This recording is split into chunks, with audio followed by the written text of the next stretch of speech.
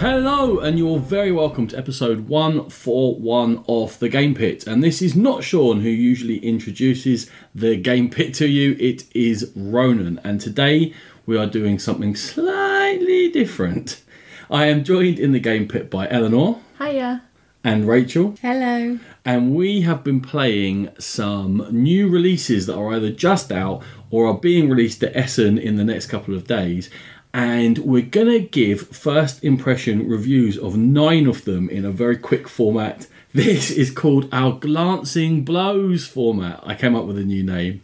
Go me. He's so happy. Pretty wicked. Big smile on my face.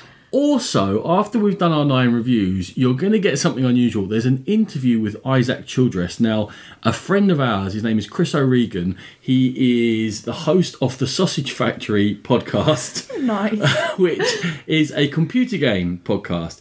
But he went to PAX, I'm going to say East. I get my PAXs mixed up. And he was offered the chance to interview Isaac, which he was never going to turn down, because as well as being a huge computer gamer, he's a big board gamer as well. But it didn't really suit his own podcast. So he contacted us. And said he had this interview done with Isaac. It's done in a loud hall, but you can hear what they're saying more or less. But that's what's going to come after our reviews. And then I'll see you out at the end. And obviously this is dead on the eve of Essen and we're all super excited. Rachel's coming for her first one. Woo!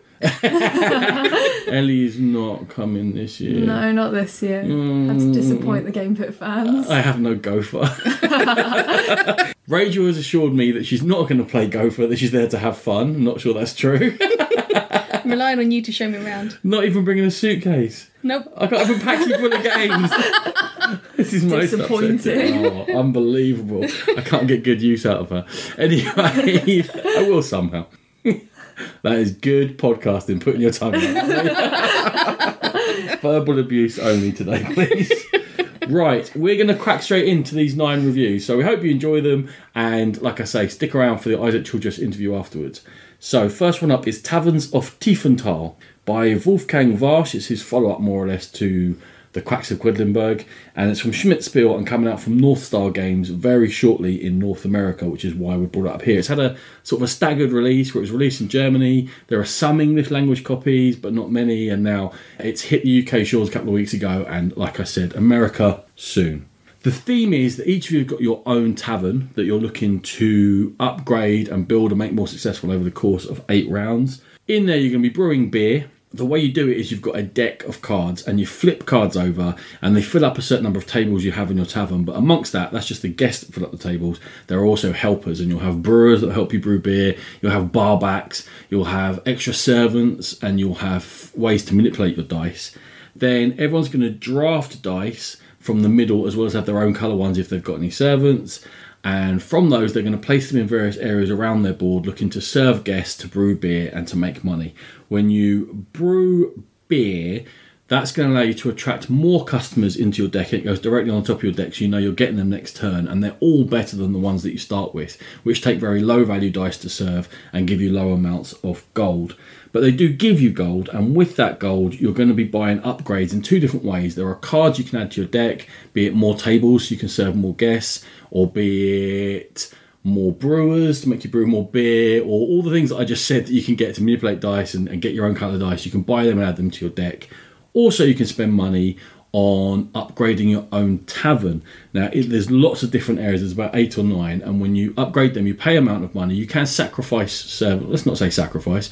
You can promote, maybe, servants. Sacrifice. In order to make that cheaper. But every time you do it, you take a special card called a noble into your deck, which is a form of guest, but is worth 10 points. Because all these upgrades that you've brought in your deck, all these customers, and especially these nobles, are all worth points to you. And that's all that's going to score you at the end of the game. There's also a monetary track which you can go around for little bonuses. It's kind of like a throwaway add-on mechanism. So you're drafting dice, you're placing them on your board, you're building up a deck, and you're upgrading your tavern. It's a game that starts very tight in the beginning, and you're just making a couple of gold, and you're thinking, how am I ever going to get enough money to do anything here, or enough beer to attract these nobles in?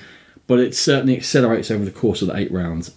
Ellie, on our first play, your thoughts on Taverns of Tiefenthal? Well, I'm a huge deck building fan. I like building a deck and building up what I can do. And what you said, as the game accelerates, that's part of the whole deck building aspect. And the fact that you have to get 2 different currencies working in order to score points and bring more people in and upgrade, it's really interesting. I actually really enjoyed it. I loved the puzzle-like nature of the board, where you can flip the different things and you can see that it's already planned for expansions or for the future. Let's be clear here, we played the base game, so I'm very sure that there are other options that were going to make it more complicated and more difficult, and you know, to keep the interest going, which I actually thought was a great planning for the future. I also actually like the graphics as well. Not to mention the cute little dog and cat. You knew that was going to be in there. Add a cat to a board and Rachel's happy. So the game comes as a base game, but there are 4 extra modules in there. And as Rachel's saying, the components are set up. So there's gaps in places, and the main part of your bar actually flips over to open up to become another track. And you add those in and they build on each other. They're not like you add B or you add E or you add... When you add in number 2, after that you add in number 3. And so it grows in complexity. Which is why this is very much a glance and blow review, because we just did the base set. Now, one question for you guys is, I thought there wasn't much interaction in the game. I was doing my own thing, you were doing your own thing. The only real interaction came from the draft off the dice, and even that was only a pool of 4, so as it comes around, it's not like you're doing a massive amount of interacting there. I totally agree, and I kind of feel like there was maybe it was because we played it and we didn't play very well. There was an imbalance in the value of dice, so we were all trying to take low value dice like 1 and 2 because we had our base customers coming out, and there wasn't much left to do afterwards. I actually enjoyed that aspect. I quite like working on my own. People. But you did. We're talking about the board game. You did sometimes look at what other people were gonna want and go, "Well, I don't really care which of those 2 dice I want. She wants that dice. I'll take that." So you did have a little bit of that. I also liked that. I liked that you could actually use the beer or the money, because I felt like you either went with the money or with the beer, but both ways allowed you to get more aristocrats in, which I thought was quite good. Yeah, because if you got a certain amount of beer, I think it was 9 beer at once, the most expensive guest would be 8 beer, that would give you most money. But if you had 9 beers, you can get a noble in, which would give you the 10 points in your deck, but they would only ever give you 2 money back. Yeah. So the noble's not generating. So I think you're right. If you went for heavy beer, heavy beer. If you went if you went for heavy beer, then you're not going to be making as much money. You're not going to be upgrading, and you're not going to get them that way. So yeah, and thoughts to finalise on Tavern, or not really, to start off our journey in Taverns of Tiefenthal. I thought it was really interesting. I had no idea how other people were doing. That was at the end. It was really at the end. It was really, who the hell scored the points and where the hell did they come from? That was interesting, but I actually really enjoyed it. I think it's a good medium weight game. I think we can all rejoice in the fact that the King of Barbacks won in the end. Yeah, I agree with Rachel. I definitely liked it. I would definitely play it again now that I know what kind of engine I'm supposed to be building, instead of just sort of taking random things. You were flipping so many things. I think you were looking for a longer game. If it was a longer game, you would have been amazing. There's a pattern in these games I'm looking through of you seeming like you're playing really well, Ellie, and until we get to scoring, seems like a vital bit to miss out on. Yeah, I mean, I pick and choose. I just like to be flamboyant and not actually win. She sets up for the long term. Yeah, but I mean, it's very, obviously in first place, it's hard to judge how long a game is and when to really go for the kill and get the points. I enjoyed it. I couldn't see the base game sticking around for long, because I can't see that we play it massively differently. I think 3 or 4 games. If there was no more in that box, then I'd be thinking it's a bit limited. With the promise of the modules, it's a bit of a suck it and see. We're going to have to wait, explore those, go through, and when we've added all 4 of them, then have a look at what the whole final product is. I think at the very least, they've given you value in the fact that you've at least got that journey to explore those modules, so you're going to get several plays out of it. I'm quite excited to try it. Quite excited, I like that. I am as well, yeah. Just agreeing with Rachel today. Yeah, I'm excited to see what expansions they come out with as well, if they are going to. Marvellous. We're going to move on to a game that's going to debut tomorrow, as you hear this, at Essen. It is Castello Mathoni from Leo Colavini and Mandu Games. And Castello Mathoni is an island in the Mediterranean which the Venetian merchants wanted to set up as sort of a waypoint, as a trading station on their way across to Constantinople for their trading and spices and what have you. Anyway, we are those Venetian merchants, and we're turning up and we are claiming land and building towers and building houses and making villas and trying to make a load of money and control some of the land, because land and money is points at the end of the game. What you're actually doing mechanically is you'll have a hand of 5 cards, and they are linked to the 6 different terrains on the board. On your turn, you're going to play 2 cards. Now, you can play a card just to make a little bit of money if it's a market card, or if there are 6 markets on, you can unlock them by having them. Anyway, you can make a bit of money by playing a card sometimes. But mostly what you're going to be doing is putting down a wall. Now, the board is split into triangular spaces. When you put a wall down, you must put one of your own houses on one side and someone else's house on the other side of the wall. Where it starts getting interesting is when you completely surround an area, you make a domain. When you first make a domain, it doesn't matter whose houses are in there or any other infrastructure. If you make it, if you put the wall down, it becomes yours. You must pay the bank for the land that you've just surrounded, and then you must pay everyone else for the houses that are trapped inside this domain. And coins are all worth points at the end of the game. So that's part of the judgment. But the fact is that every bit of land that you control in the game is worth 3 points. So paying that 1 to other people is worth it for you. However, when a domain is formed, you can annex into adjacent domains, so we're not completely secure. When someone tries to annex your domain, though, they must pay you 2 for every bit of land that's in there, and for the houses that are in there. And when sets of 3 houses get together, they become villas, and that costs them 5 money rather than 3. So you're looking to build up a situation. Possibly you might be trying to lure people in to annex your domains in order to give you their money so you can do something else with it and chain off each other and make massive areas, ladies. So I was there for 2 space areas, and you had a 10 and 11 and going on there. We don't talk about winners around here. The only winner is fun. So at the end of the game, and you pull out between 30 and 36 walls over the course of it, depending upon player count. It's really quick. I thought it was from having learned it, that you're not going to surround much of this board, but at the end of the game anyway, you get points for the domains you control, points for your coins, you get points for having the biggest area, not me. You get... What else do you get points for? Money. Yeah. So money and land, basically, in Castello Mathoni. It's a very quick game, and it plays very quickly, and turns are very quick, and you end up not having used as much of that board as you think you will. Objectives, that's why I was talking about the amount of board. Everyone gets 3 sets of terrain, and you score an extra point for each space of land you control that matches one of the 3 sets of terrain you got in your objective card at the beginning of the game. Stop talking, Ronan and Rachel, take over. I actually enjoyed this. I thought it was a nice, slick, enjoyable game, but it felt like it was over before it had even started. Yeah. It was so quick. It really was. I was just, no, I've just started. Where's it all gone? It looks like a big pile of walls until you start building them, and there's a very small pile of walls. Yeah, I agree with Rachel. It was definitely over before it began. It was another one of those games that I looked like I was doing well because I was having fun annexing into other people's areas, just taking over. You stole my largest area. I did, 10, 11. The funniest bit about that was, in order for Ellie to steal the largest area from Rachel, she had to annex one of mine, and she paid me more money to annex it than I was going to score at the end of it. So I was wetting myself laughing. That's what I was about to say. And that was definitely part of what you were trying to do. I was trying to lure people in, because if you've got 3 spaces and a villa in there, they'll give you that's 11 money, where you'd only score 9 points at the end anyway. And obviously you're taking that money directly from them as well, which can set up your own moves later on. So I thought it was interesting that sometimes you want to set up small areas as long as you can get a villa in there, because then the villa will really boost the value of it.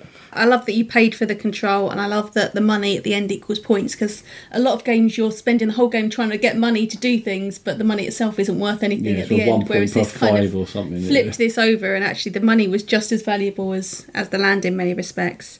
And it also gave you a bit of a catch-up mechanism, so if someone's going in to take all the bits of all that hard work you've done putting all those things down and all those walls down, if someone comes in, you're actually getting some benefit from them actually doing that. It was the bit that felt most thematic as well, the fact that you're supposed to be merchants, and in the end the way that money changed hands was actually, and when someone bought something from you, opened up opportunities elsewhere. It's not a thematic game, but that sort of transactional, no it's not, laughing at me, thanks for the obvious. But the transactional nature of those exchanges of lands that was the hint that I got that, it feels a bit merchanty, not that I've ever been a merchant. I definitely agree, because I think that was what I did. I forgot that my actions have repercussions for other people. I forgot that, I am paying other people, I'm gaining this land, but I'm also paying Dad money, and I'm paying Rachel money, and I just forgot that I was helping you by building my own empire. Yeah, you can go for a land grab because it seems most obvious. With Exactly. Points. I think my only slight negative was the graphics. Well, apart from it being so short, was the graphics. They weren't very exciting. They weren't great. But you know what? It didn't need to be for this game. I didn't mind them. They were There's functional. nothing too exciting. I think the walls, maybe they look a little bit 10 years ago, but... Yeah, they're white rather than grey, and... Yeah, they do the job. Yeah. They're not, you're not going to write home about them. They're not yet. an eyesore. No, but it's a nice, quick, comfortable game. Really quick. Really quick. Too damn quick. So, we're going to silence Ellie for the first time in 16 years now for a couple of minutes because she hasn't played the next game, but Rachel and I have. It's Barrage from Cranio Creations. It's the heavier Euro game in which you're looking to control the flow of water through a landscape of 3 different tiers. And in controlling that water, you're looking to generate power. The main mechanism is worker placement. Now, you can put them on your own area in order to build infrastructure on the board. In order to build infrastructure, you choose from a set of tiles. You've got one of each. And if you're playing the easy version, you've got a wild. If you play in the advanced version, you can actually buy more versions in. But anyway, you're choosing what you're going to build, and you put it into this 6-segmented wheel. Then in that segment of the wheel, you put a certain amount of mixers or diggers, depending upon what you're building, and you spin that wheel round. And those mixers or diggers will not be available to you until you spun that wheel all the way round again by continuing to build or take other actions in the game. Rachel's mouthing words to me, distracting me during my rules explanation. So frustrating, that wheel. It's amazing. So, what can you build? You can build dams in order to control the flow of the water. You can build power plants, which you're going to need to get water to in order to generate power, in order to generate your whole scoring. Or you can build conduits, which is how you get the water from the dams to the correct power plants in order to run the whole thing. In terms of worker placement, apart from building in your own area, there's also a central board you can place them onto where you're actually going to block people out genuinely. So, first thing you do is you can run. If you can take water that either you control or is behind a neutral dam, because there are 3 neutral dams put into play at the beginning of the game, and you can go through anyone's conduit. If you use someone else's, you have to pay them. They get a bit of money and a couple of points, not much. And it has to go to your power plant though, and then you generate your power plant. Now, the size of the conduit is going to affect how much power you generate and how many drops you've taken out of the dam. Dams can be built with extensions on top of them, and they can hold to a maximum of 3 drops. So you can have a maximum of 3 times the capacity of the conduit into your power plant to generate lots of power at once. And what space you grab on that central worker placement board will give you a bonus or malus on that power. When the water does move, the water drops actually flow across the map through the conduit to the power plant and fall down to the next dam. So you can try and keep control of it like that, or it might go to someone else and give them opportunities to make power. Now, when you make power, you're keeping track of it each round, but also you start with a contract. You can get contracts during the course of the game, and there are big national contracts. And if you've generated enough power, you can fulfill those contracts and get bonuses in terms of money, in terms of anything. Mixers, diggers, Buildings. more contracts, all sorts, yeah. Anything you can get in the game, you can get via contracts. So more worker placement spots, obviously you can take contracts in order to set yourself up. They come in 3 different tiers, depending on how ambitious you are on your power generation. You can get more machinery, these diggers and mixers, to help you build more often. You can get spanners from the garage, and they will help you push around your wheel in order to get back that segment tile and the machinery that you've used to dig. And you can get some money from the bank because things cost money, specifically going to particular worker placement spaces. At the end of each round, you're going to check and see how much power you've generated. There's a goal of power that you're trying to get to. If you haven't generated much at all, then you're not going to score because each round has got bonus scoring. So it might be 4 points for every dam you've built. But if you haven't reached far enough along the track, you're going to not score that complete total. You're going to get a little bit taken off it because you haven't, basically looking to generate power. And whoever generates more power is going to get bonus in points as well. Then everything resets, including the power you've generated, so you have to do it again. You're setting yourself every single round, and water drops down and more water becomes available. That's another thing you do on the worker placement board. You can make more water available. Make it rain. Ching, ching, ching. So, Rachel, this is the heaviest game we're going to talk about today. We've both played it a couple of times. I'm going to ask you about the flow of the game and whether the theme ties into that flow. And yes, I'm using the word flow deliberately. I loved this game. I thought it was very pretty, from the pieces to the idea and how it all fits together into something that makes a lot of sense to me. I loved the mechanisms. I feel the wheel itself needed some work because you turn it and not necessarily all the pieces and things go with it. Physical components. But in terms of the graphics and playing the game, I thought it was really good fun. So you're talking about the physical components here. So you're liking the look of it, because this is a very controversial game, as has been discussed. It was kickstarted by Cranio with promises of being a revolution in board game components. And they were a revolution of sorts, the wrong way. And the wheel is not great. No. I mean, I don't have those expectations. I've just got the game and played it and very much enjoyed it. The wheel, as I said, is a little bit broken, but I love the mechanism of it. Yeah, the actual fact that you're putting them in, you know when you're investing in machinery, it's going to take ages to get back. So frustrating. There are ways to mitigate. If you take contracts with lots of spanners on there, then you know that you're going to be able, or if you have something cheap you can build, so you know we'll push it around. You can try and control it, but it can be, you definitely, a dozen times a game, you're going to go, oh, I can build that. Oh, I can't. I forgot. I can build that. No, that's 4 spanners away. I can't do that. And there's definitely a game where you make plans in your head and you get 6 stages into your plan and you realise, I can't do that. What am I just spent 10 minutes wasting my time thinking about that for? So I'm here in a love-hate relationship with this magic wheel. Like all good heavier games. Yeah. The water drops themselves, just for the last component issue, they're interesting. They're so pretty. They're difficult to move, but they're so pretty. There you go. The yin and yang. They're flat on one side, so they're quite hard to pick up, but they do look like water drops. They look amazing. Okay. I like bling. That is true. Seeing your arm candy. The meanness in the game. Because you can really be mean to each other. You can scupper each other's plans. You can build a dam above someone else's dam to stop them getting water. You can siphon water away from them. It takes a while, but you certainly can. You can build the conduit that they then have to pay you to use all the time. Yes. In a Euro, generally that sort of meanness can be seen as very frustrating to people when you break the links in their chain. In this one, what were your thoughts? In this game, you're expecting it. You have to do it. But the game pushes you to actually do it. It pushes you to build dams, to build conduits, to get points on a power track. So you have to actually do it. And it's a little bit frustrating at times. And you're like, no, Poria, you evil It is often Poria. Because he's the one who's just so points driven on it. And he doesn't care who he messes around with to get there. He's a heartless points machine. He's a Euro robot of hell. He really is, but I hope he's listening. But you understand it and it makes sense, so you can't take it too personally. Yes, it's frustrating. Yes, when someone puts a dam up there for no reason, it's not going to achieve anything. In fact, it's going to hurt him as much as it hurts you. Then you can be a little bit frustrated. Yes, we all remember that mountain dam, Poria, that you threw in and giggled. It was a giggle that really did it, wasn't it? I can hear the giggle you're thinking of.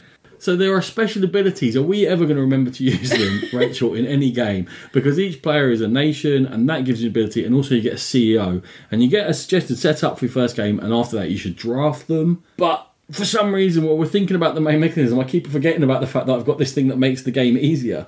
I think it's because you're thinking so much about the game itself. Once we've done it, you're going to start thinking about those characters as well and actually using them a bit more. Yeah, my brain can't take it all in at once.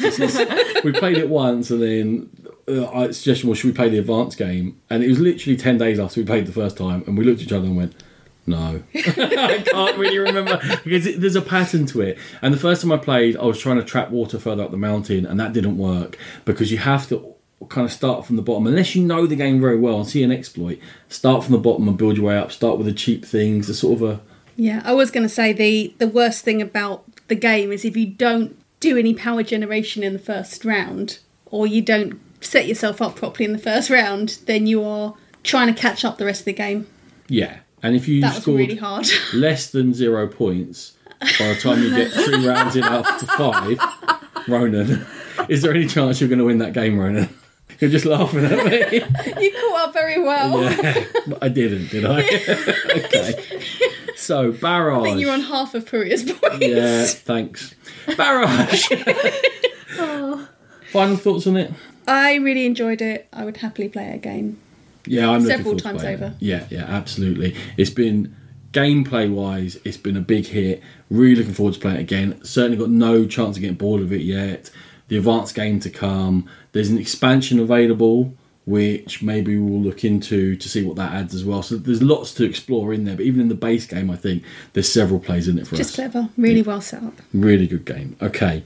Next one is almost the polar opposite. It's Kawaii! Definitely couldn't be more different. It is from Helvetique. It's a deck of cards. Now, everyone's first of all going to get dealt out what their favourite flavour and shape of ice cream is for this particular round. And there's 5 flavours and there's 5 shapes. And then everyone gets dealt out a roughly equal deck of cards. And then on your turn, you take the top card and you flip it away from you so it goes face up on the table and everyone can see what you flipped. And that just carries on around. And everyone's flipping around, creating a pile of cards in front of them or a fan of cards in front of them. At any point, a player can use one of their 2 claim tokens and say, Kawaii! and they can claim the pile of cards, not even coordinated, I just knew you'd do it. Claim the pile of cards in front of themselves or any other player. And that goes then into your score pile. If they've claimed themselves, then their token goes completely out of the game. If they've claimed another player's, the other player takes that claim token, giving them more chance to grab more piles of cards. You can do this at any point. You can do it mid-kawaii. Quite often, kawaii swaps happen. We go, kawaii, kawaii, kawaii, kawaii. What? There's too many kawaiis going on. And simple as that, when we get through the whole deck of cards, you turn them over, you score 1 point for each card you got that's your own shape, 1 point for each card you got that's your own flavour, 2 obviously if it matches both. There's 2 cards that will match exactly in the whole deck. And you get 1 point for any cherries you've collected, random cards in there, minus 1 point for each closed shop you've collected, unless you collect all 3, Ellie, mistress of closed shops, and score 3 points. Just don't like to work. For that. Now, Helvetique have got 3 small card games coming out at this Essen. The reason I chose Kawaii is because the one that I enjoyed the most. But how about you guys? I definitely thought it was super cute. It was kawaii. They stuck to that. Definitely aimed at a younger audience, but it's good for teaching set collection and building that up. And you definitely have to think about what you're picking up. So if you pick up the close signs and you're not going to get the rest of them, you are getting minus points. You definitely have to think about and do the adding up as to which pile will be the most beneficial for you and just count up the different I shapes. very rarely do that. I just get nervous when they get a bit bigger and go, well, that'll be worth some points. Yeah, if your cards aren't coming up, you go, okay, I'll just go for that one. It's when people draw 3 cards around the table and each one of them is your colour. And then they carry on, you're like, well, why are my colours spread out so much? And then you're waiting for it to build up and then someone takes it and you're like, oh. You can see 3 of the same shape are in that pile. You're like, so I take it for a point or they're going to get 3 points? No. Super quick. Really good fun, family You get fun. to 3 rounds of it. You're supposed to win 3 rounds. The scoring is always quite close. Yeah, always. It's 10, 11, 9 10s, wins. Yeah. Like you said, right? Family fun, especially with younger kids. Yeah.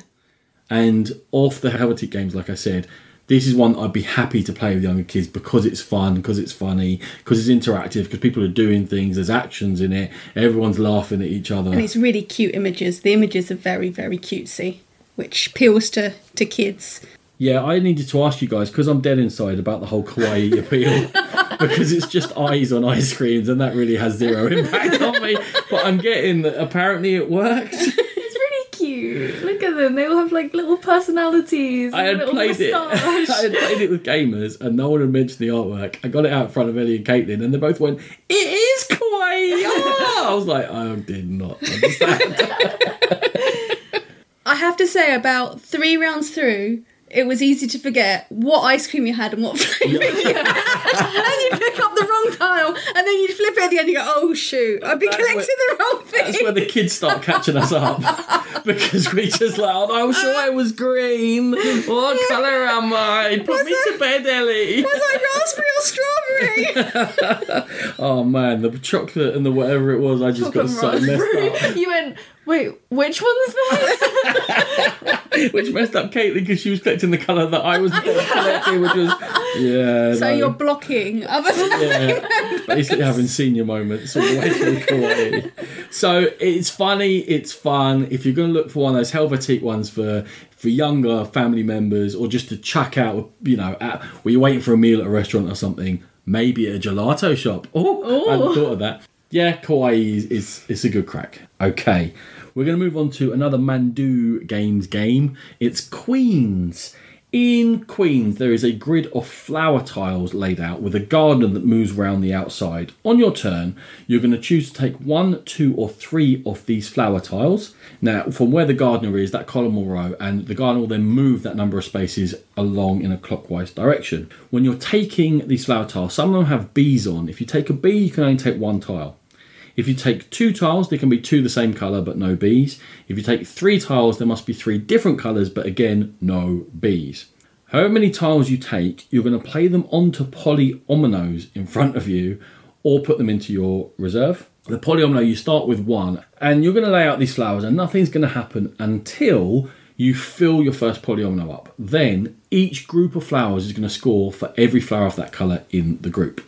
You're then going to choose another tile to bring out and add in adjacent some way to your first tile, and then you can carry on collecting flowers. And when you complete your second tile, you're then going to again score for your groups of flowers, but only the ones that you've added to in this term that have got at least 2 or more in them. So if I had a group of 3 blues on my first tile and I was able to put 2 more adjacent blues, I'd then score 5 points for that lot. And on my third tile, if I added more blues, that they would all add up again. I could score 8 points for that blues and what have you. Now, you're also going to be looking to score in each of the different 5 colours because you get a diversity bonus for doing that. The first person to do it gets a 10-point token, and then subsequently onwards, you get fewer points for having done it. At the end of the game, which is going to happen when someone has filled up 5 polyominoes though, you've got hives. Now hives can get placed instead of a flower tile, and at the end you're going to score 1 point for every bee that's adjacent and that's all 8 spaces around any hive, and some of the flower tiles can have up to 3 bees on them. So you could look to that as some of your bonus scoring. The final thing is that if a tile's got 1 bee on it, it's a queen tile. And when you take that queen tile, you can swap it in with any other tile on your board in order to adjust your shapes and make things work slightly better for you. From the same company as Castello Mathoni, we said Castello Mathoni was really quick. This was same time frame, maybe even quicker. I'd say it's the same time frame. Okay, and hit me. Queens, it looks nice, it's very bright, it's very colourful, it's got a lovely theme on it. I like puzzles. Same. It was fun. It was cute. As I said, I like trying to puzzle things into place and making it the most efficient way possible. So yeah, I did enjoy it a lot. How many games of the Patchwork app have you got? No? Did you say 300 in moan language there?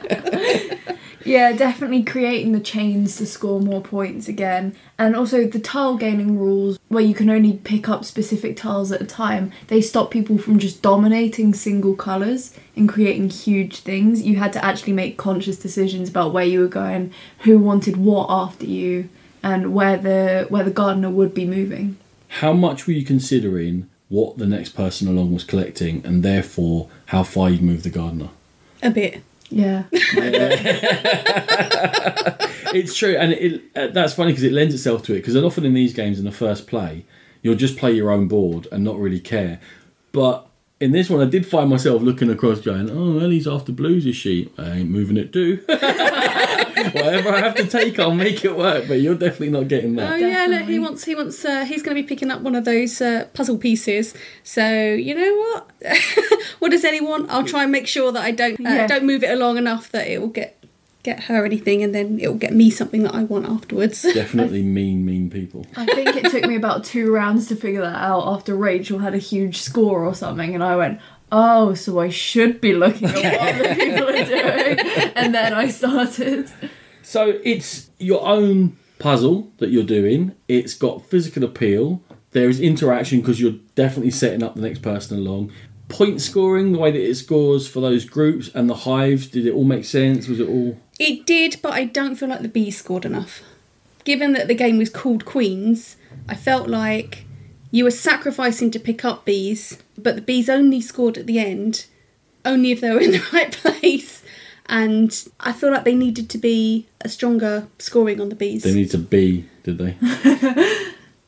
They needed to be queen! Be queen! I felt like definitely where you placed your hives as well was very important. The way you would get your bees around that was quite difficult. What I found was, because you're not putting out that many tiles, your hive would have to go on early in order to make that production, but what you really want to do to score points is get big areas of flowers. Yeah. Because you consistently get those points. Yeah, because then every time you add on to it, you're going to score lots of points. Yeah, because you didn't have any bees really at the end, and Ellie had loads, and I had in the middle, but you won at the end. Another game that Ellie played looked like she played well. So great at just fooling you all. Yeah, I think either the bees need to score higher, or you need to be able to pick up bees in two. Because you could only pick up one if you were picking up a bee one, whereas maybe if you had a queen bee, you could pick up two or something. Yeah, I don't know. It impacts directly on your other scoring. So to go for it impacts directly on sort of what you see as the main scoring. Yeah, I understand what you're saying. I did find it to be a very pleasant game, though. Oh, it was really good fun. Yeah, really good fun. It just felt like that was that tiny bit to make it perfect. You're going to house rule it at some point. You're getting into game design. I hear what you're saying. Next year we'll be going to Essen in your prototype round. I've made this game about bees and flowers. It looks very similar to this game called Queens. Well, I don't think we should get into games that are very similar to other games, because that's coming up. Anyway, but not right now, because right now we're going to go on to Deckscape, Curse of the Sphinx from DV Jockey. Now, Deckscape is a whole line of games, and there are different themes on them, and this is the latest one coming out at this spiel. It's an escape room just purely as a card game, comes in a very small box. In this case, you are trapped in a pyramid, and you've got to get out before the mummy gets you. That's not any spoilers. You don't destroy anything in the course of the game. You simply pull out a deck of cards, you flip them over, you follow the instructions. You're going to have to work your way through particular piles of cards in order to be able to move onwards by solving your typical escape room, number, spatial, manipulating things, using your brain puzzles in order to solve where you go next. The game punishes you for making mistakes in that the mummy comes after you, and then after a amount of time it starts eating your face. Not quite. Passing you. That was scary. It starts eating up your time, and basically you'll get a score at the end depending upon how many mistakes you made and how close you let the mummy get to you. So very close, by the way. I think we did actually get eaten at one point. I felt a bit sad about the mummy being by herself. Like, come and play the escape room with us. Yeah, I think that was a lack of patience more than anything else. Right, we have played a few escape room games. One of the things that I think this one did well to some degree was it gave you multiple decks to look at once. So that around the table we can take different puzzles and look at them and work on them, and we're not all sitting there with really two people doing a puzzle and the other two doing their nails while they wait to actually have a look at the cards. Because the cards are so small, you can't all do the same puzzle at once. I feel like that is usually an issue with small box escape room games, but with this one it was like having a big escape room game in a small box, which was really nice. Yeah, that was good. And it's family. Because of that, it's more family focused, because, the young ones that usually get elbowed out of the way. Yeah. By Rachel. Clarified by Rachel. Get to actually look at some cards and input. I like you didn't defend yourself there. Just wasn't worth it. Right. The flip side of that is that you actually, in order to solve certain puzzles, had to know everything that was going on with each deck. And you had to be aware that someone else had uncovered this in that way, and when they opened that jar, something came out, and then that links to this other thing back there.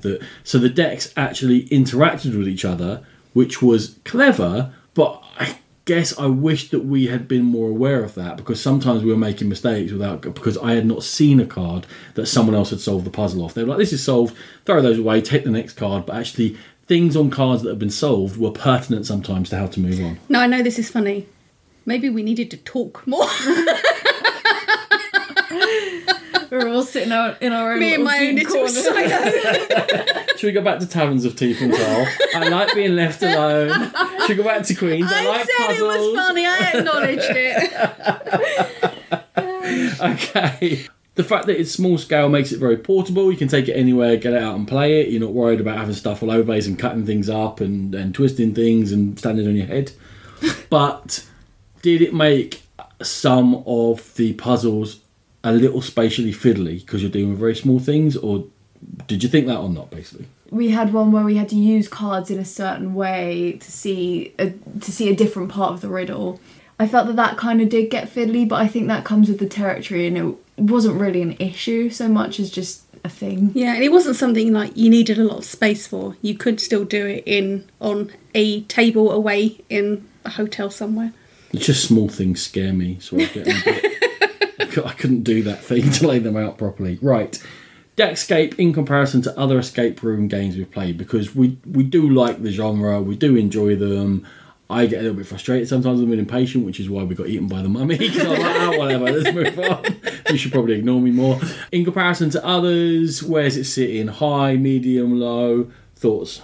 I would say medium, and this is only because there were a couple of answers that I thought were a little bit obscure or weren't completely ambiguous, logical to me. But apart from that, I thought it was, a good, normal, good fun escape room, and we played some very good ones out there. Definitely, that was what I was about to say. There were some puzzles where the answers were quite ambiguous. Like, we had an answer that should have been valid, but it wasn't the specific one they wanted, and we got punished for it. You're still upset about that beat pattern, aren't you? I am, yeah, a bit. It was really obvious in the end, wasn't it? Yeah. Because, the answers were valid. We were correct, but it wasn't the specific one that they wanted. But again, there was one where there was the shape of something, and the only difference was the two colours, and they were very similar colours. Yeah. And that was one where I was like, oh, yeah, okay. When you get the answer, you go, okay, I can now see that is 2% different to the answer that we used, but I'm not sure that 2% was enough. But I think that's just part of it's part of escape room games. Mm-hmm. That sometimes you're just so close to the answer that you can't quite nudge across. And again, I'm not willing to wait 10 minutes for us to go, oh, I know it. I'm like, right, let's just move on. This is fine. Hence the mummy face eating. I agree. A medium tier escape room game. Jolly lovely. So, also from DV Jockey, this is the start of a new line of games for them. This is Detective, which sounds a lot like Deckscape, but is different, because in Detective, you're trying to solve a mystery rather than escape a particular place. This one is called Bloody Red Roses, and it is the same thing, in which it comes in a small box. You pull out a deck of cards and you start flipping them over, and you just follow the instructions. There's no rule book, anything. In this case, you're going to find out that there's a dead Count Ferdinand Tudor. Interesting name choice. He's been found in the end of the 19th century in their garden, dead, by the visiting Duke of York. In this, you're actually going to put out cards and set up the scene by putting cards into the box, which sets them standing vertically, where you can see the front of the house, the body, and a few things that are clues, and the area around in the garden. And there's actually things on the back as well. You can spin around and have a look at it and pick it up. And that is part of the selling point of Detective, how it might be different to the Deckscape line. Depending upon how many players you've got, you have a hand of cards. On your turn, you can play or archive those cards. Now, in order to archive, you're building up an archive, which starts at a level of 1, and every card you put face down, you add to the archive. The reason we want to do that is because every card has an archive power on it, and you have to have an archive of that level before you can play it. So if my card has got an archive level 5, there has to be at least 5 cards in the archives, which we can't look at anymore, in order for me to play that card onto the table for everyone else to see it. For cards you've archived and cards in your hand, the only thing you're allowed to say about them is their title, which is in red. You can tell what the title is, and that's all other people have to go on when you're discussing what you should or should not play. Once you've gone through and played all your cards and your hands are empty, you're then going to get a series of multiple choice questions which you use red paper clips to mark your answers so you can't cheat and change halfway through. And then for each question you flip them over and you see how many you've got right, and you're going to score points out of 10 for your group attempt to solve the mystery of the death of Count Ferdinand Judah. Doesn't flow off the tongue, does it? It's a mix. Okay. We have played something very, very similar to this system. The Enigma system, which came from GDM last year, the Sherlock Holmes games, with the same idea that you get a hand of cards, you play them face down or face up. In that, it wasn't as structured as the archive system, and you can play any card down. There was no minimum value in that, so they've changed that structure to it. It didn't have the 3D scene in the other one, but the general play-off, you play clues to the table or you put them face down, and you have to put a certain number face down or you won't win. That is very, very similar. The point scoring at the end was slightly different and not quite straightforward as this one. So, a new system, but definitely very similar to one we played before. Initial thoughts on Bloody Red Roses? I definitely enjoyed it. I, again, enjoyed Sherlock as well. I love that the cards were in the 3D setting in the box, and I like that changed throughout the game as we gained different clues and as we reached what are called plot twists, which were face-up story point cards in the deck. I really like the archiving mechanism because it actually forced you to put down certain cards, which meant you weren't revealing things too early, so that everybody was forced to try and go through the story effectively. It's telling a story, and you're having to make decisions. I really want to put a card down, but you know what? I'm going to have to throw one away because the archive isn't big enough for me to put these cards down. I actually really thought that was good. It definitely scripted the system much more than Enigma, because by having an archive card of 8, you know you're not going to get to play that for a long time. So do you clog up your hand or do you just keep going? In fact, with more than 4 players, you have a very small hand size. You're actually forced to throw certain cards away. I wonder in that case, would it be too scripted? Because I definitely can't play that for a long time. So they're definitely leading you down a path, and with the way those plot points led you through the story and revealed new information, and then you go, all right, this is now important, and I can probably forget about these cards. And the fact that multiple choice questions at the end really led you through. I felt like this was much more for, again, a family situation. The Enigma system, we were lost sometimes. What was going on? And there was a lot going on. And you were looking at each other going, oh, God. And you're having to pull threads together that weren't obvious. In this one, there were some nice touches. We had to join bits together, but a lot of it was actually quite boldly stated. And once we started chatting about what we all knew, we scored 9 out of 10, which for us is... I was going to say, I thought either we played extremely well or it was possibly a little bit obvious. But that, again, is probably because we played so often. And I think this is a really great starter game for people who are interested in, you know, trying a new game and trying something for the family. I agree with Rachel that maybe it was a bit simple because we had it solved and then we thought maybe it can't be this simple, and we came up with a whole alternative thing. In fairness, I sat there looking at exactly the same clues as you lot and came up with an entirely alternative story, which was completely wrong. In every way. Yeah, it was. You couldn't have been much more wrong. But it could have been valid. Like, there was nothing saying that it wasn't that. Apart from the results. I kind of ignored a couple of things here and there. I like to think I was quite the expert on the garden, though. Apart from, that big, huge thing that I missed in the garden. Let's not talk about that anymore. Right, so in these two things, you've got Deckscape and Deck Detective. They're coming from the same company. They're going down slightly different paths. Are they different enough? Would you have a recommendation for someone if they're going to play with their family? Which of these two would you go for? Because I don't think you get these to play with gamers, either of them, but in particular. Yeah.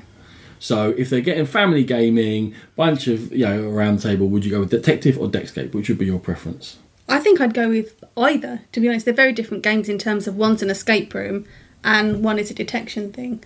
So they are quite different, and someone could happily play both. And I also think, I don't agree that gamers wouldn't necessarily pick this, because gamers have young families, and if you want to try and bring your family into gaming, then this is something you can do. Choose it just for a group of gamers. No, that's what I'm saying. I'm not saying gamers can't have families. It sounded like that, honey. That this is not I mean, some of them. Okay. What? fine. Anyway, Eleanor, Rachel refuses to choose. For a game on with a family, I would say Detective, just because it's more simple to play with a young family. But if it was a family with children our age, as in 13 and 16, Deckscape, because it's just more challenging. Very nice. I agree with Eleanor, and I frown at Rachel for refusing to choose. Don't grin at me, I'm not interested. Once more, I get to silence my daughter. This is one of the happiest moments of the month for me. It's been difficult for him. Because Rachel and I are going to talk about two-player game Watergate from Matthias Kramer and Capstone Games. It's a two-player asymmetric card game in which one player takes the role of the editor of the Washington Post and gets their own deck of cards. The other player takes the role of President Nixon and gets their own deck of cards. On each round, there are 2 tokens and there are a bunch of evidence chits, and they're going to be placed on a track in the middle.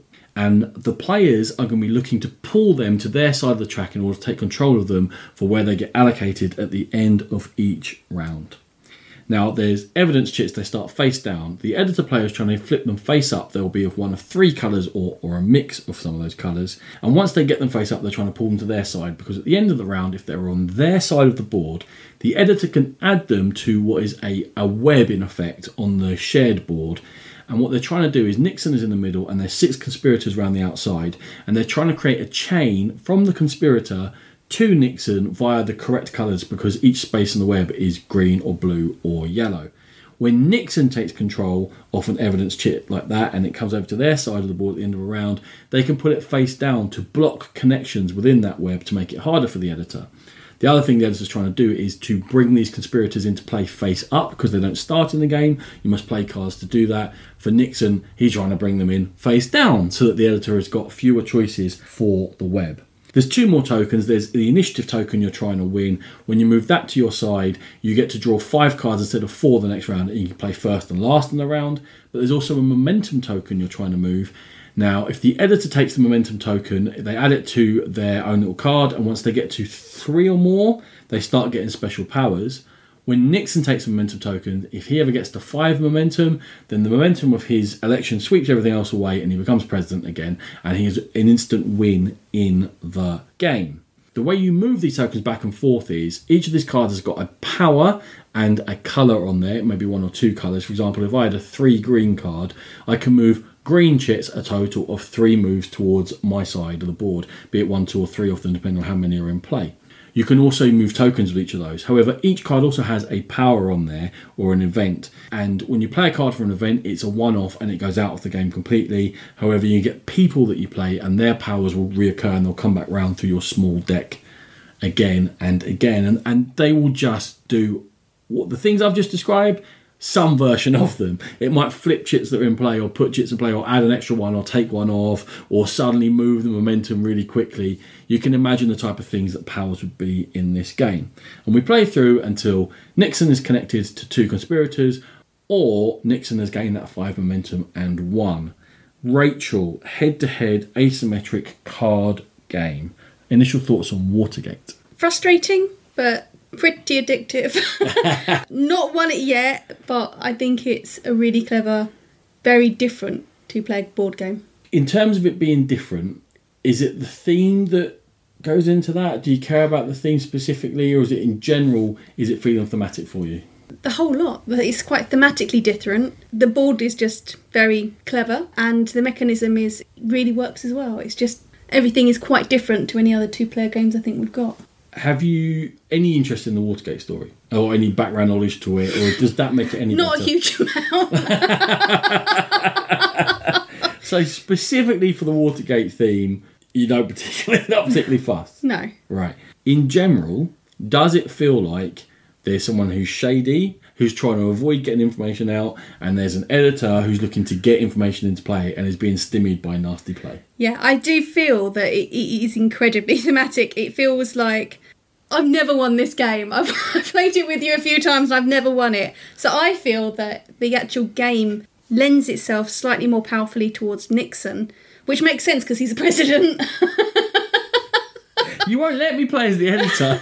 Because I'm going to win! In all asymmetric games like this, Rachel chooses a side, and then it's like prying her away from that side to face both sides. So I can only give you half a review because I've only ever been made nasty Richard Nixon. And you seem to be suggesting that I'm good at playing an underhand, nasty, overbearing person, which...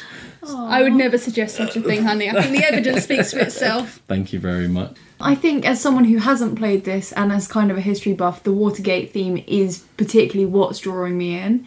Because, I mean, I like a good two-player game, but I don't particularly enjoy asymmetric two-player games.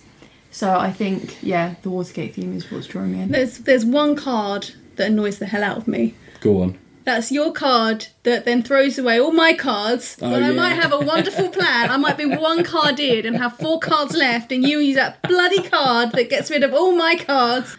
It's very so funny. annoying. It is very Particularly if you've got all your really good cards out. That is more or less looking at your face and judging how smirky you are and how your eyes have lit up and you're thinking, I can do something special this round. I'm like, I'll play this for the event then.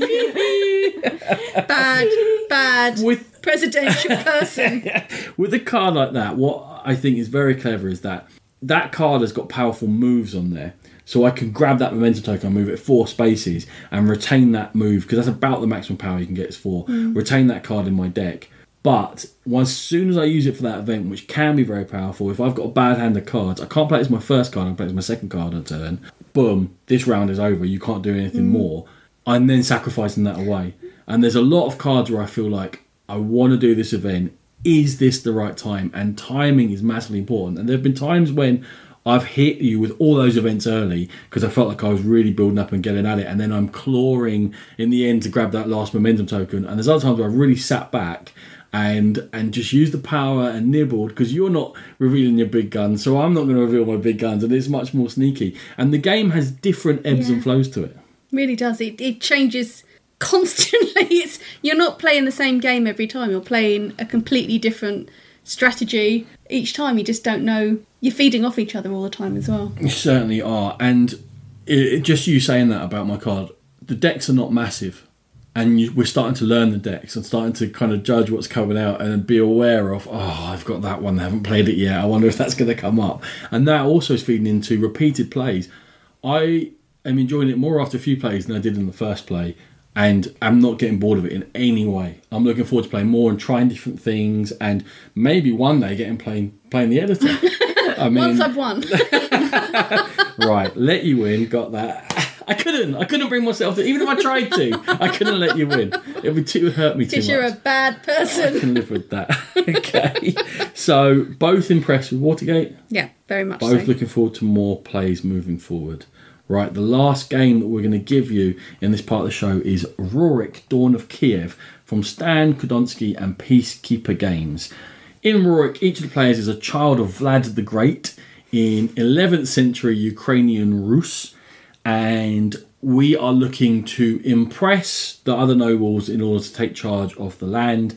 We're going to do that by crushing rebellions, controlling the different areas of the land, trading in goods, and building up some infrastructure.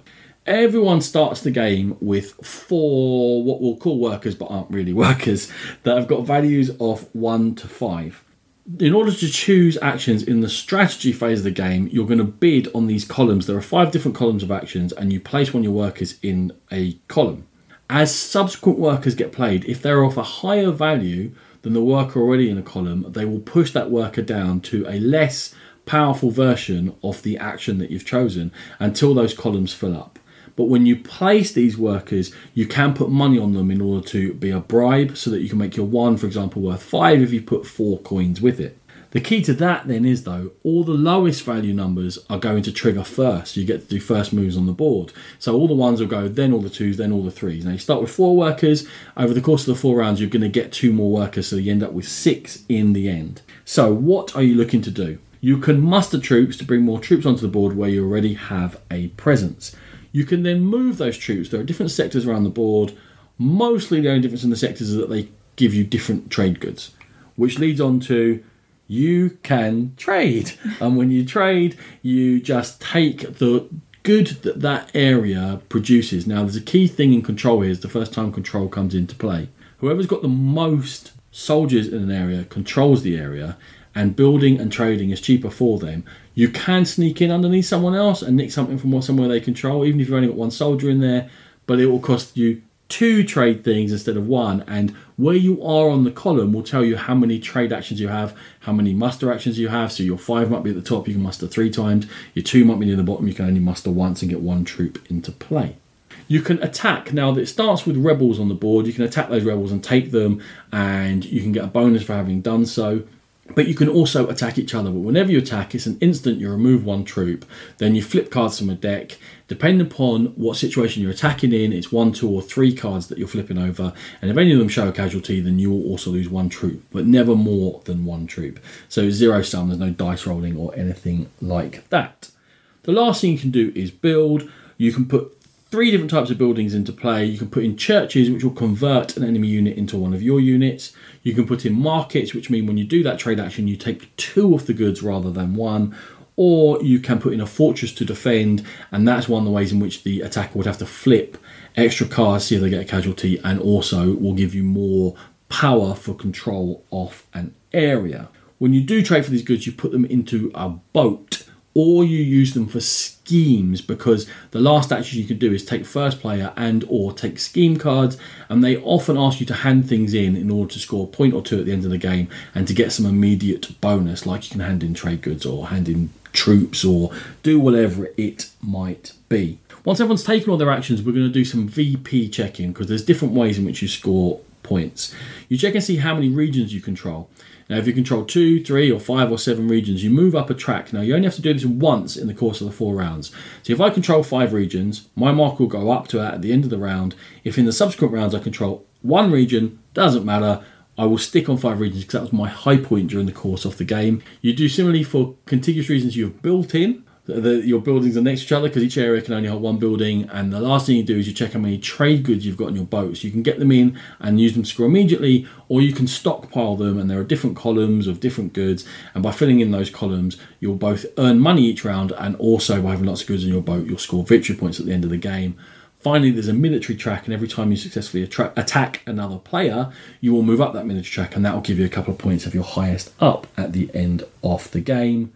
Couple of other things there are to do. You've got leaders. Everyone has got a unique power with their own little mini, which does something special for them, and there's 8 of them in there. And there are objective cards that you get at the beginning of the game, which will score you a handful of points for having done whatever it may be, trading or building or being in certain areas. Whatever it is, they will give you points. Now, this comes in the most incredible game tray situation, holding it together in the box. But other than that, that's just amazing. The initial impressions for Rurik. I enjoyed it. I felt like trade was a bit overpowered, so you had to go and do the trade to get the money to be able to then go and do other things, which meant you were forced to invade other areas to be able to get all the trade goods. But generally, it was a good, enjoyable game, and the quality of the pieces themselves was high. So this game about controlling different areas forced you to invade, and you couldn't just turtle up and be successful. No! Well, that sounds very brutal. Well, for the fact that trade was apparently overpowered, I completely forgot that it was a mechanism and just forgot to do it. And that's, I think, what scuppered me there. This is another of these games You were all about the invasions. Yeah. Another of these games where I looked like I was doing very well, and then it came to point scoring, and they both went, you weren't doing that well, were you? It was, if you looked at the map, you looked like you were doing really well. There was more white troops out, you were controlling areas, you built things, it was like, wow, you go. But then every time we looked at the action columns, even your 5s were like last or second last in a column, and then look, that's amazing. Considering she was frequently first player. Yeah, always first player, more or less, the whole game. It's because she had no money from no trade. She had no trade, so she didn't get the money, which then allowed her scheme cards to put... Yeah. I think also being first is a dual-edged sword, because you're right, you get to do your actions first, but people then can see exactly what you've bid. And if you put your 4 in, all right, I'll put my 4 with 1 coin, becomes a 5, I automatically outbid you. So there's a lot of things in the game that I felt were, it's good that way, but it's bad that way. Yeah. And there were not necessarily lots of obvious choices. I actually really liked that people thing as well. The meeple had different values to them, and you had to really think about and plan what order you were going to put them down in. I really liked that. I thought that was very clever. the best part of the game. Oh yeah, it was so clever, and I also always completely forgot that my one would have to go first. I've moved without mustering. Yes, the amount of times Ronan did that as well. And how many times I tell you when I was teaching it that we're going to do this, you're going to kick yourself, and then I did it more than anyone else. I went, no! Numbers are very hard, and they went all the way from 1 to 5, and that is difficult for me. And there were several 2s and 3s. Too many. There was too many numbers. Yeah, that action selection is the point at which we were looking at the board and getting Euro brain and freezing up and going, I don't want to spend that coin because I need it, but I have to spend it to bribe. It was really clever. And if you got pushed down, sometimes you couldn't afford to take some of the actions you actually planned because you had to pay for them. Yeah. And it was just not feasible. I paid 3 at some point for an action that ended up second from the bottom, and I had to pay a coin to do it anyway. And that 3 ended up being useless because the only one below you was lower than it anyway. That was really funny. Thanks. That fantastic action selection and they outbidding each other and the viciousness going onto the map. Did it flow in, and was the gameplay on the map as exciting as that bidding for the actions? I thought it was, especially with Rachel's special power where she could move other people's troops into different places and sow a bit of discord, and I really liked that, and I liked watching you two skirmish at the bottom of the board while I kind of took over the rest of the board. I enjoyed it. I actually enjoyed the little meeple down more than actually doing the board and trying to put my buildings up. I guess was I'm not much of a fighty person, but what I did enjoy was that you weren't going to lose too many people when you went to war. I actually quite liked that. And there was only chance that you would lose them as well because it was about flipping. No, only chance for you because you were the one doing the attacking. We always lost them because we were the defenders. The map play, I think, one thing I liked about it was quite fluid because people didn't have enough troops.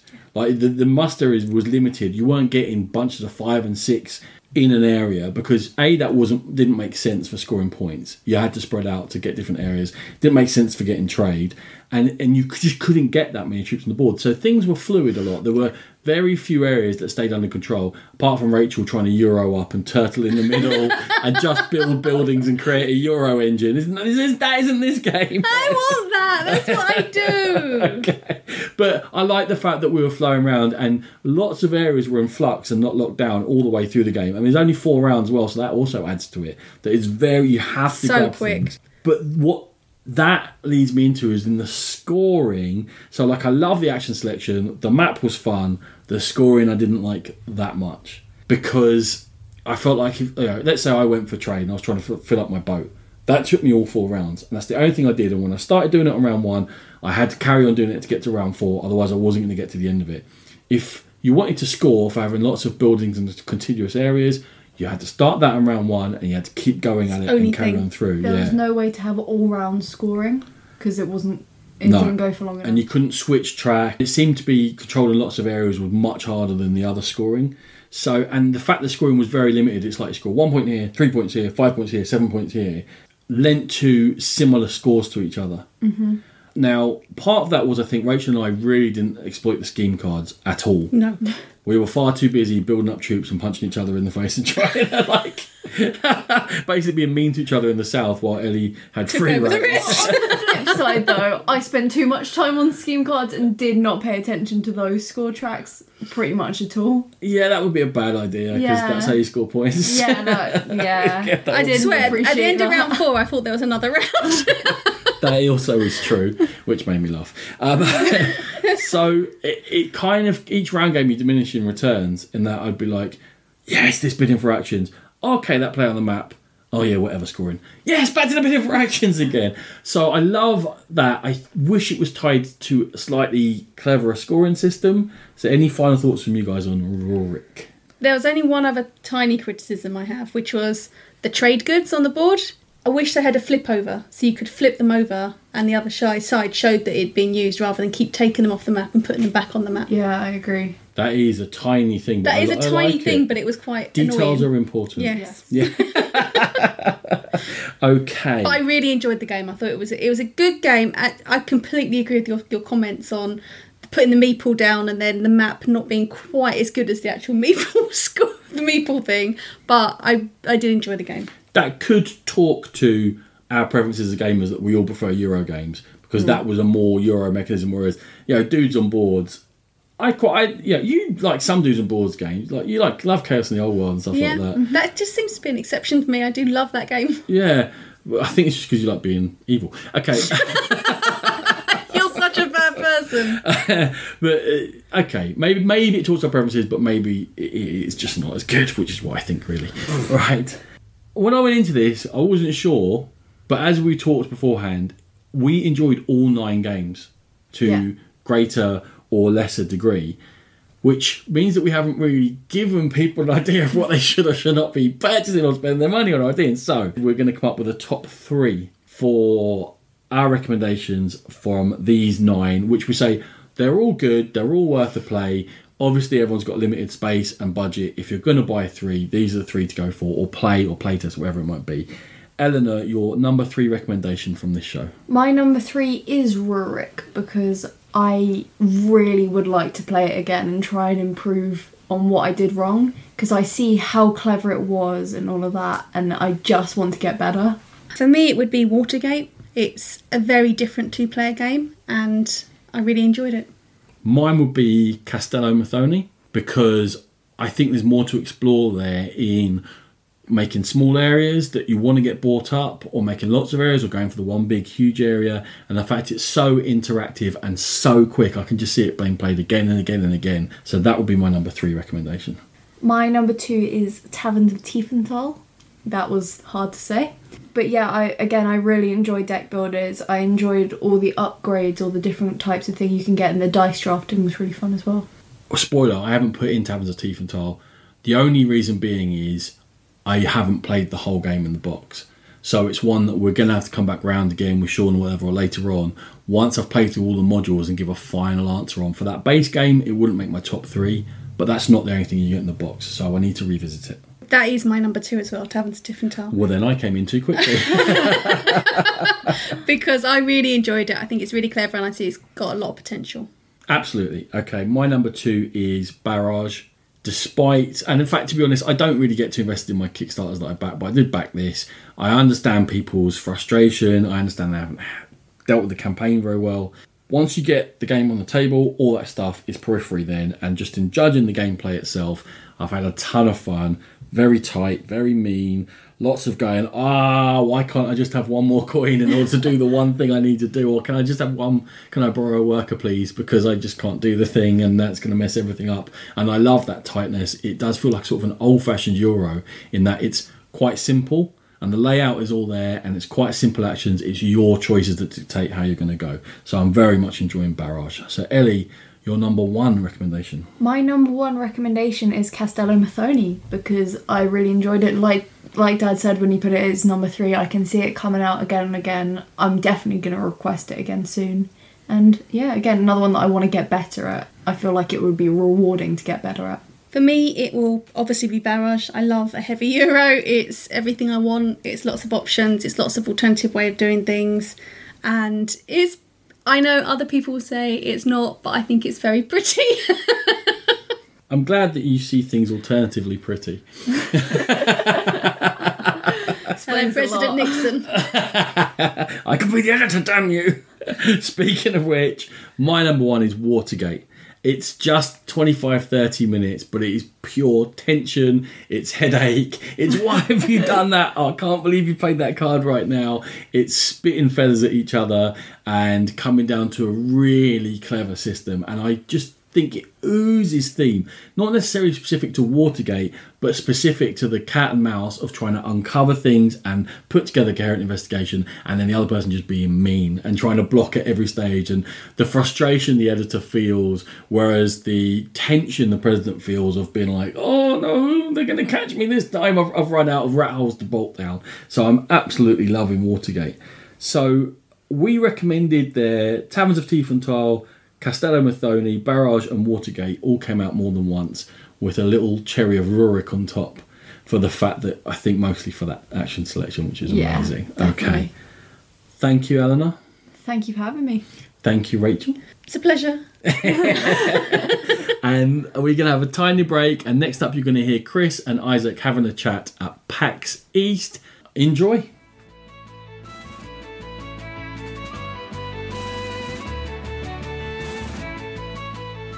Isaac showed us the stuff on America. Yeah. So you're here at PAX West 2019 to show off Gloomhaven, not only Gloomhaven the board game, which is an exceptional thing, but also the video game as well. But before we delve into that, could you talk a little bit, probably asked this 1,000 times, but just a little bit about the germ of the idea and the mere fact that you would comprehend someone or some people replaying ultimately the same game. How did that sort of come about, the concept of Gloomhaven?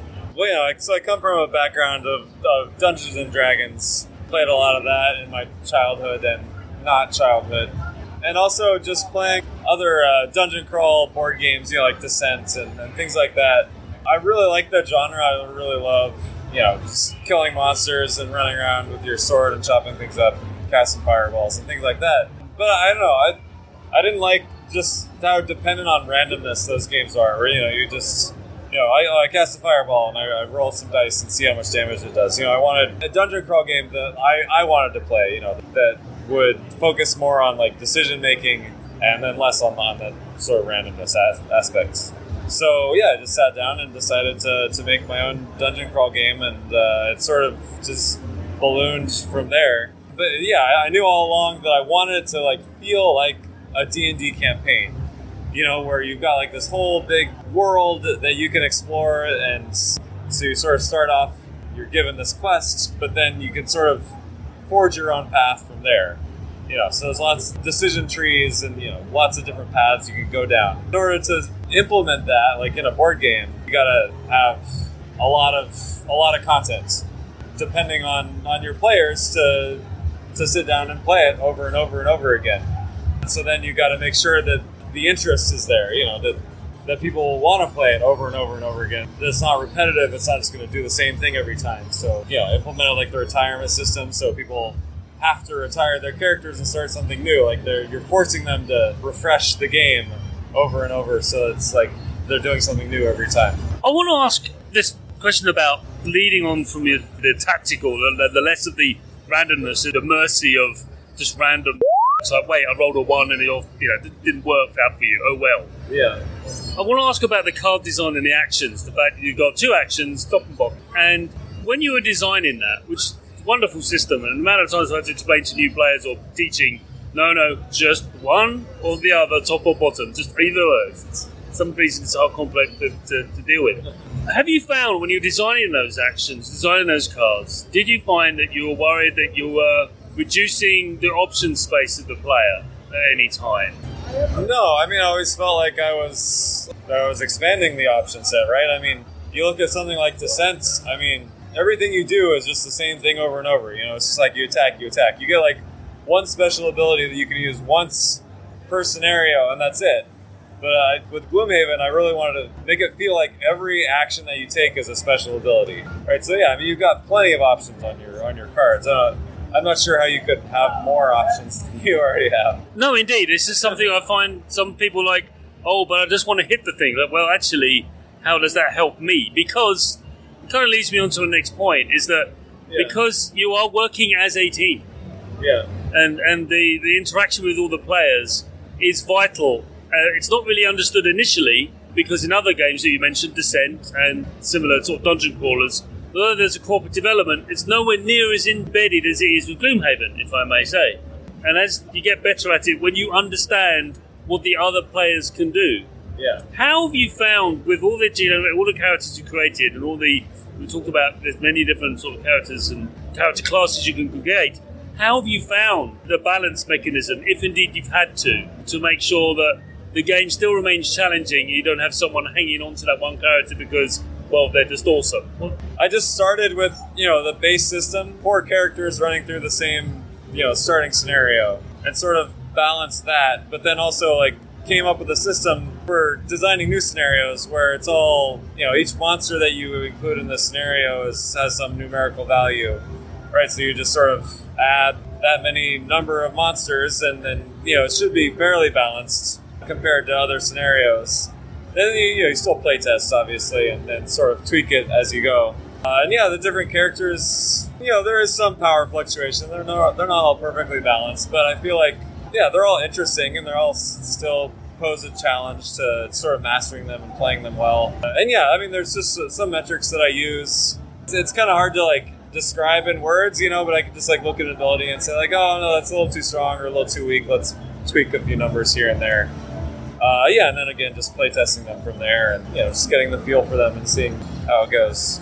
It's a tough question to ask, and it's quite a little bit nebulous, and I apologise for that. But ultimately, what I'm getting at is, how have you managed to actually marry all these different characters? Because it could be played in any combination. You're going to have some players who will go, I'm not going to retire, or I can't retire them yet because they haven't completed their mission. I know you can do it beforehand, but a lot of players, including myself, hung on for dear life until they could actually unlock a next character, because that was the next in their own personal character storyline. Yeah. And I had a particular requirement which was like, this is going to take a while. But it's just really understanding how those are marrying together. Now, very recently an expansion came out. I would like you to talk a little bit about that, what that brings to the game. What is the expansion bit? First of all, what is it called, and what does it bring to the game?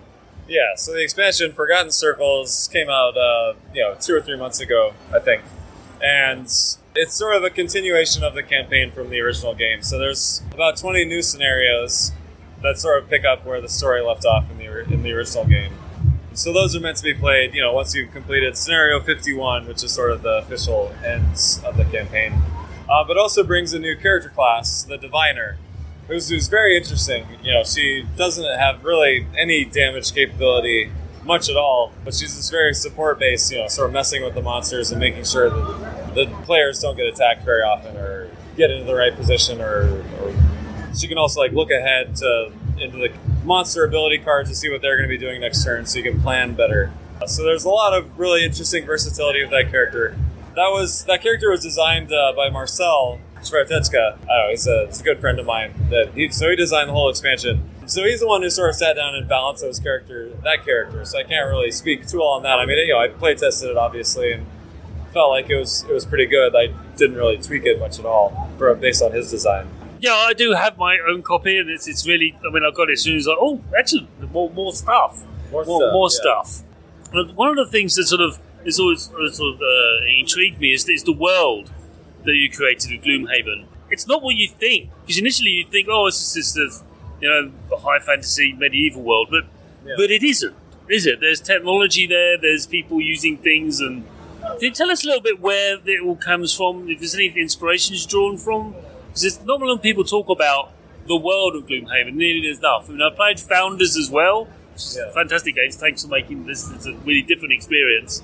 But the founding of Gloomhaven itself. So tell us a little bit about the backstory, if you like. So I think not a lot of people talk about it. Sure. Yeah. I mean, just something that I've thought would be interesting.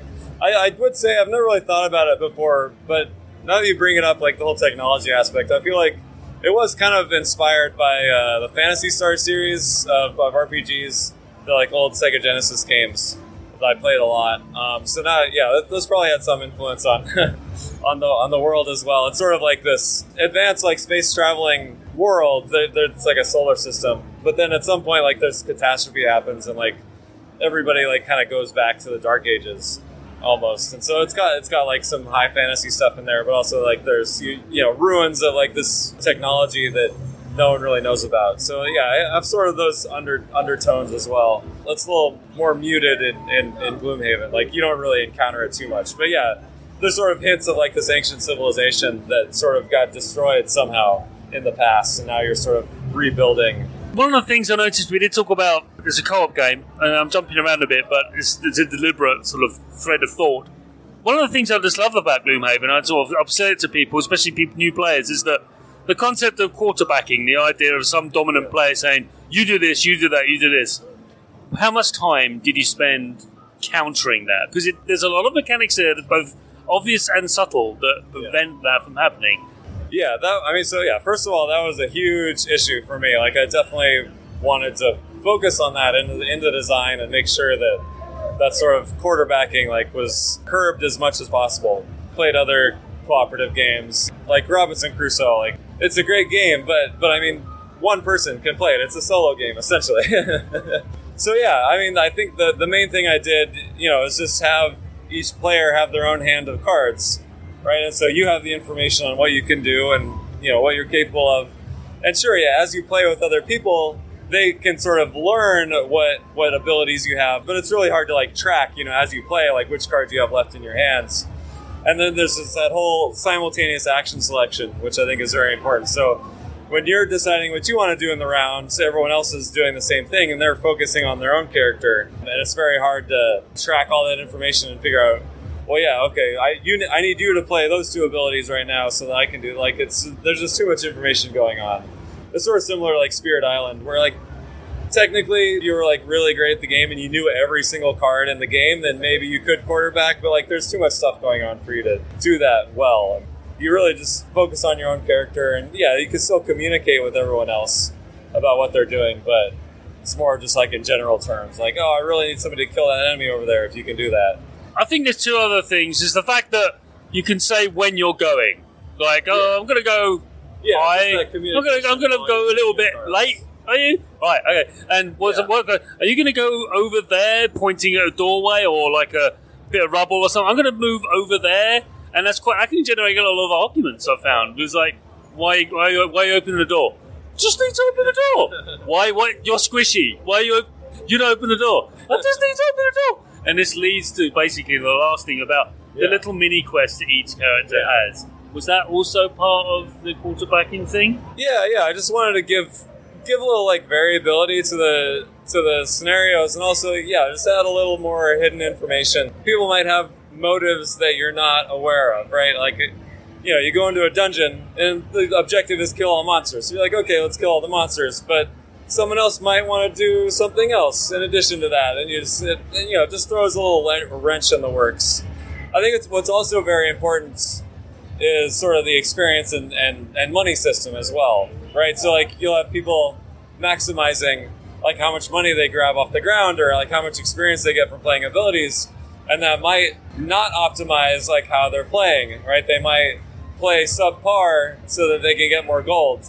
There's that one clear objective of the scenario, but there's all these other objectives that might also be in play, and you can get away with that in a campaign game because those sort of micro goals that you're trying to achieve will carry forward. Like the more money you get means you can buy better equipment for the next time you play. As opposed to something like Dead of Winter, where it's just a single game. So you either win or you lose, right? Those are your only two options. Whereas this, it's like I can win, but if I get more gold and I still win, then I'll be better off than if I get less gold and I win. So I think last question. I think we'll start off with this one, or maybe the two. But I want to ask about the item gathering, the acquisition of stuff. Yeah.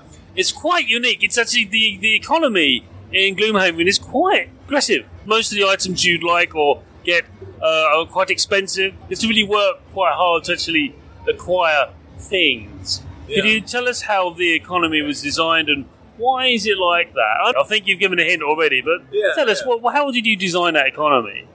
It's just balanced around playing it a lot, right? You don't want to play one scenario and then have enough money to buy whatever equipment you want. The whole game is based around this very like incremental long-term progress because you've got a lot of games to get through, so you got to keep it interesting. So yeah, it's kind of just designed around like each time you complete a scenario, you'll get something new, but it may be an item, or it may just be like a perk because you finally got 3 check marks, or maybe because you leveled up and now you can get a new ability. And then, that means that like next time you play, you'll have like one new thing to try out. It'll be a little bit different. And then you can get that next thing the next time you play. Incremental progress to like keep people interested as they play through this whole huge campaign. Yeah, because for me, a dungeon crawler has always been ultimately the quest for truth, justice, and better stuff. Yeah. Not in that order. And for me, Gloomhaven does a lot of that. It dangles a lot of carrots in front of you, but then it says, that's okay, but fortunately, really, you've got to work hard to get that. And the economy is such that it's quite balanced against you, but not to the point where it becomes impossible.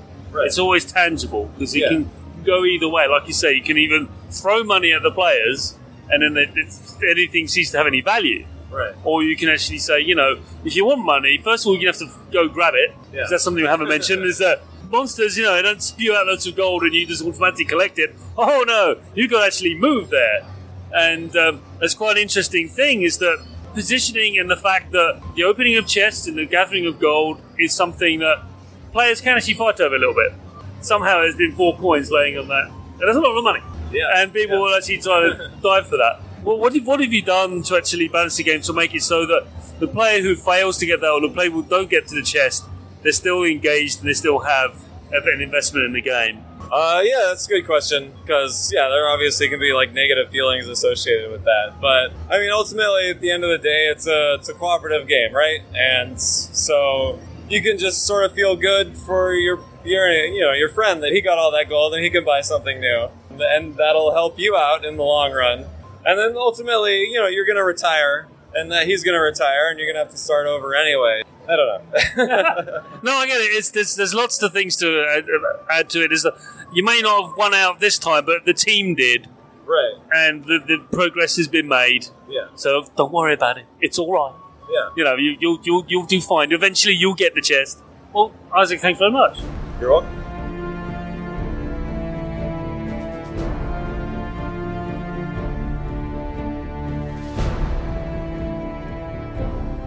So, there you have it, a slightly different episode for you this time round. My thanks to Rachel and to Eleanor and to Chris and to Isaac for providing all that content. We hope we've got you suitably excited and maybe given you 1 or 2 games to have a look at from this spiel and moving onwards. As we have been telling you, we will be on the Dice Tower booth, Sean and I, between 4 and 6 Friday and between 12 and 2 on Saturday, and we'll be wandering the halls in our Game Pit black polo shirts with Pip Crew written across the back. By all means, stop us and say hello. We'd love to say hello and meet you all. Incredibly excited now, with just a couple of days to go until we leave. So I'm going to leave you, and we'll talk to you on the other side of the spiel fair. This has been the Game Pit Podcast. We are very proud members of the Dice Tower Network. If you want to have a chat with us, we are on Facebook and Instagram, but mostly on Twitter. We've also got a Board Game Geek Guild. If you want to email us, it's thegamepitpodcast@gmail.com. You can catch all our episodes on Podbean, iTunes and Stitcher. And for video coverage of some of the games that we've talked about here today and others, you can go to our YouTube channel. It's The Game Pit, and on there we've got rules overviews and a few other formats of videos, including some giveaways of some small games. You just go there and you can get free games, just make comments. I always ask a stupid question like, what would be the name of your spaceship if it was the fastest spaceship in the galaxy? If you wish to win a copy of Astro Drive, we've got a couple running at the moment, and more will be coming up as we get round to them. Thank you so much for listening, and we'll catch you next time on The Game Pit. Music by E. Aaron.